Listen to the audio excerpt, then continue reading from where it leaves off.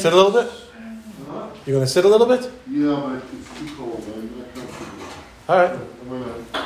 He likes the heat. Okay. Page 27. Ki habiteach b'Hashem lo yimna'enu rov hamamon mibetoch b'Hashem. Among the benefits from bitachon is that a person who has bitachon, a person who has this kind of trust in God, his money will not disturb him from trusting God, and neither his wealth nor his lack of wealth will cause him to sin. And that is because he doesn't rely on his money. Rather, how does he look at his money? He doesn't look at his money as that which is supporting him. Rather, he looks at his money as a deposit. Tzuva lihishtamesh bo, which he has been handed and been instructed to use. Al panim miyuchadim, in certain ways. Ube'inyanim miyuchadim, for certain purposes. Lizman katsuv, for a designated amount of time. This is by far one of the most important paragraphs that we have read in this Shaar Habitachon so far. A person who has bitachon, a person who trusts in God, does not trust in money. And because he doesn't trust in money, he treats the money in a much more healthy way. He doesn't have an unhealthy relationship with money. And two things. First of all, the Rebbe never stopped celebrating the fact that in the United States of America, it says, in God we trust, not just on any national symbol, but on the money. That on the money itself, it says, we don't trust in money, we trust in God. They could have put that on the flag. They could have put that on the national seal. They put it on the money, on the national currency, so that every time you look at a dollar bill or at a dime, nickel, or a quarter, you remember that this money is not what we trust in. Rather, it's God that we trust in, and the money is coming from God. As he says here, God has given it to you to be used in certain ways, for certain purposes, and for a designated amount of time. Not something you should be trusting in, but rather something you should be using to further your trust in God. Number two, when the Rebbe took a tour of the Lubavitch boys' overnight camp, sleepaway camp in the Catskill Mountains, he took an extensive tour of the campgrounds. It was the only time that the Rebbe took a break from his work in all the years. He went to visit this camp and see what's going on there. And so he made a few comments, some of them actually quite humorous. One of them was, he came to the canteen. You know, in camp they have a canteen, they sell food, and above the canteen somebody had scrawled a little poster that said, "Money is the root of all evil. Leave your evil with us." So the Rebbe laughed, and when he saw it, and he said, "Lav dafka." I'm not sure if those were his words, but that was the message, that this message, money is the root of all evil, lav dafka, which means entirely not necessarily true. Not necessarily accurate, that money is the root of all evil. Which to me means, can money be a root of evil? Absolutely. Everything can be a root of evil, but not necessarily a root of evil. So you have to put yourself in money's shoes. Put yourself in money's shoes and imagine yourself being blamed for all the evil in the world. And you, not being able to speak, want to say, no, it's not me who is the root of evil. It's that people have an unhealthy relationship with me. People make me into what I am not. And people treat me in the wrong way. And that turns me unwillingly into the root of evil.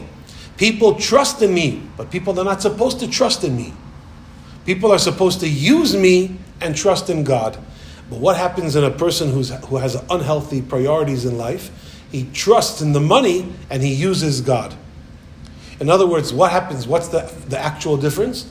The difference is that when he's low on money, he panics and he shouts to God that he needs money right away. Prays to God for money. Really, what should be happening? When he's short on faith, when he feels that he's not being all that he can be in regards to being a Jew and serving God, which is his real source of reliance and trust, then he should shout at his money to do more mitzvahs. So the Rebbe used to tell people, you're having a problem? Give more tzedakah. Well, what's the connection? Having any problem, give tzedakah, give more tzedakah. Use your money for the purposes of your trust in God, and your trust in God will become stronger. But what do we do all the time? We use our trust in God to fill our bank account.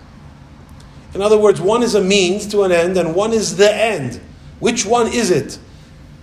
For a Jew, no question, the end has to be the trust in God. The means to an end should be the money.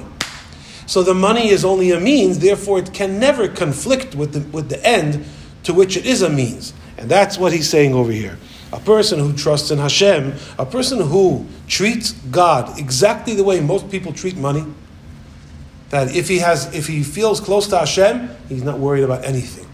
He feels close to Hashem, he feels bold and confident, and he can speak up and talk to anybody because he's not intimidated by anybody. Exactly like a person who has money. You know the expression novo riche?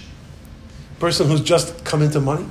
Person who's he has new money. He's never been rich before, now he's rich. And everybody looks at him and says, novo rich. Look at him with his newfound gava, with his newfound arrogance. Suddenly he knows the answer to all questions. Suddenly he needs nobody's advice. Suddenly he doesn't need anybody, not afraid of anybody. He speaks up all the time. He doesn't care if he sounds smart or dumb.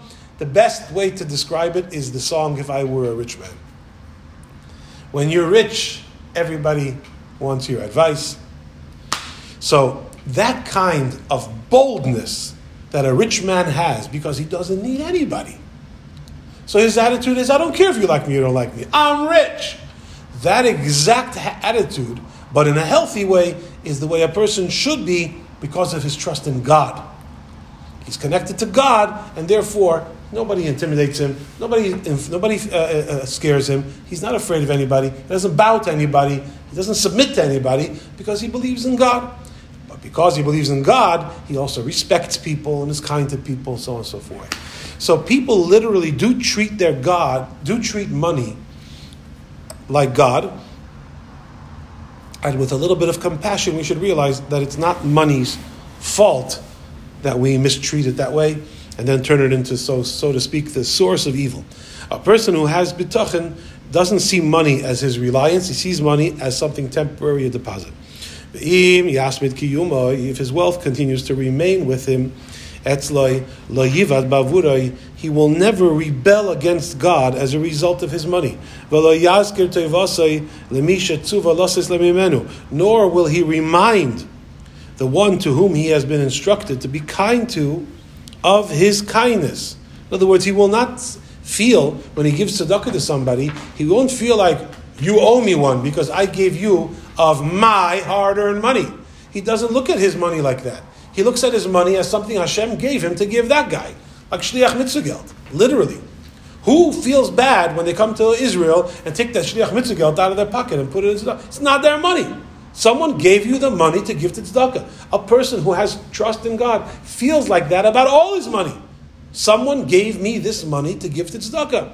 Someone gave me this money to spend on my family, to support my family. I'm not going to be cheap, and I'm not going to be stingy. Nor will he be asked to be repaid, and he will not expect to be thanked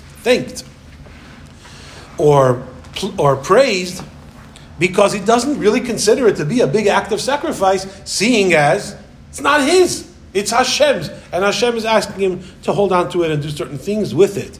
Aval rather, he thanks his Creator, Yitbarech, may he be blessed, Asher samahu siba letovot.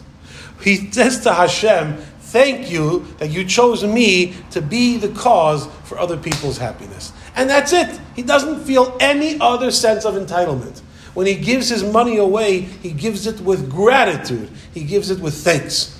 Recently I heard a story from somebody that I know that somebody else did him this gigantic favor, financial favor, a huge favor.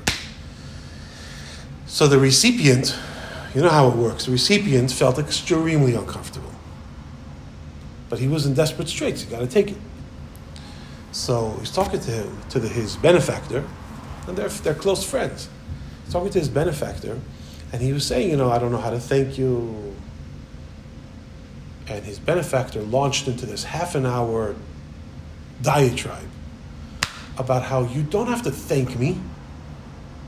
There's no other reason why Hashem would give me more money than I need than to help people. So why should I be thanked for the fact that Hashem gave me his money to help you, and I'm helping you? Thank Hashem. It's me. And he sounded almost like he was trying to work this through in his own mind, how he feels so uncomfortable being thanked for something which is not his. It's not to his credit. So why he's talking about it? Because he says, "Don't worry." Because he wants the other guy to really understand that he means it and why he feels that way. But if he talks about it and he makes it longer and it's a subject, it means that somewhere inside of him he's talking about what he did. Yeah, he just says, "It's okay." I only know that the recipient at the end of the half an hour felt much better. So whatever it was, it worked because he explained to him how he himself doesn't feel that he deserves any thanks, and therefore you really don't have to be uncomfortable around me. Our friendship can continue as it was before because I don't feel like I sacrificed anything for you. So, we're cool. We're good. This is the way a person who believes in Hashem feels. A person who doesn't have this trust in Hashem feels like the money is his oxygen. So if he gives away his money, he's literally giving away a shtik leben. He's giving away chatichat chayim. He's giving away a chunk of his life to somebody else. Well, that's a huge sacrifice. It's like giving a kidney. He feels, yes, I deserve a little bit of thanks. And what happens if he loses the money, if the money gets lost? Mimenu, from him, lo yidag. He doesn't worry. Velo ye'eval l'chesrono, and he doesn't mourn the loss of his money. Rather, once again, he expresses gratitude. He thanks Hashem bekachto pikdono meito kasher hoda b'nitinato lo. He thanks God when God takes the deposit back, just like he thanked God when God gave him the deposit in the first place. He doesn't consider it to be a tragedy because it was never his money in the first place. The story about Jeff's father, about how it took 20, 30, 40 years before he found out that he gave a guy, a Hispanic, Latino guy, a blank check to go and purchase a house, his first house at auction. The fact that nobody in the family knew about it means, like Ami is saying, not only did he refrain from talking about it, but in Chabad they say there's two kinds of people that know how to keep a secret. There's the people that know how to keep a secret, but they're keeping a secret. That's not a real Baal Sod. A person who says, winks at you, but I won't tell you. Keeps a secret. I'm not telling you. What are you not telling me? I can't tell you. Okay. Then there's the real people who keep secrets that you'll never even know that they're harboring a secret. That's the real Baal Sod. You ask somebody to keep a secret, nobody even knows that he's carrying your secret. A person who for all the years, the people closest to him don't even realize this marvelous act of kindness that he did with his money, means not only did he not tell anybody, but no one was even able to tell that he was hiding something. Which means that it never occurred to him that this is something to boast about. Why? Because what is there to boast about? The money was given to me by God to give this guy, and I gave it to him. What's the big deal? As all heroes say, I was just doing my job. And not only is he grateful to God, even when God takes the money back, but he rejoices. And he doesn't seek that others should have less money than him. and he won't want other people's money. As Shlomo HaMelech says, a righteous man eats to satiate his own, to satiate his appetite, meaning that whatever he eats makes him full. So this is one of the most marvelous benefits of trust, is that money doesn't make a person sick. The abundance of money doesn't make him sick, and the lack of money doesn't make him sick, because his source of strength and stability comes from his connection to God, not from his bank account balance.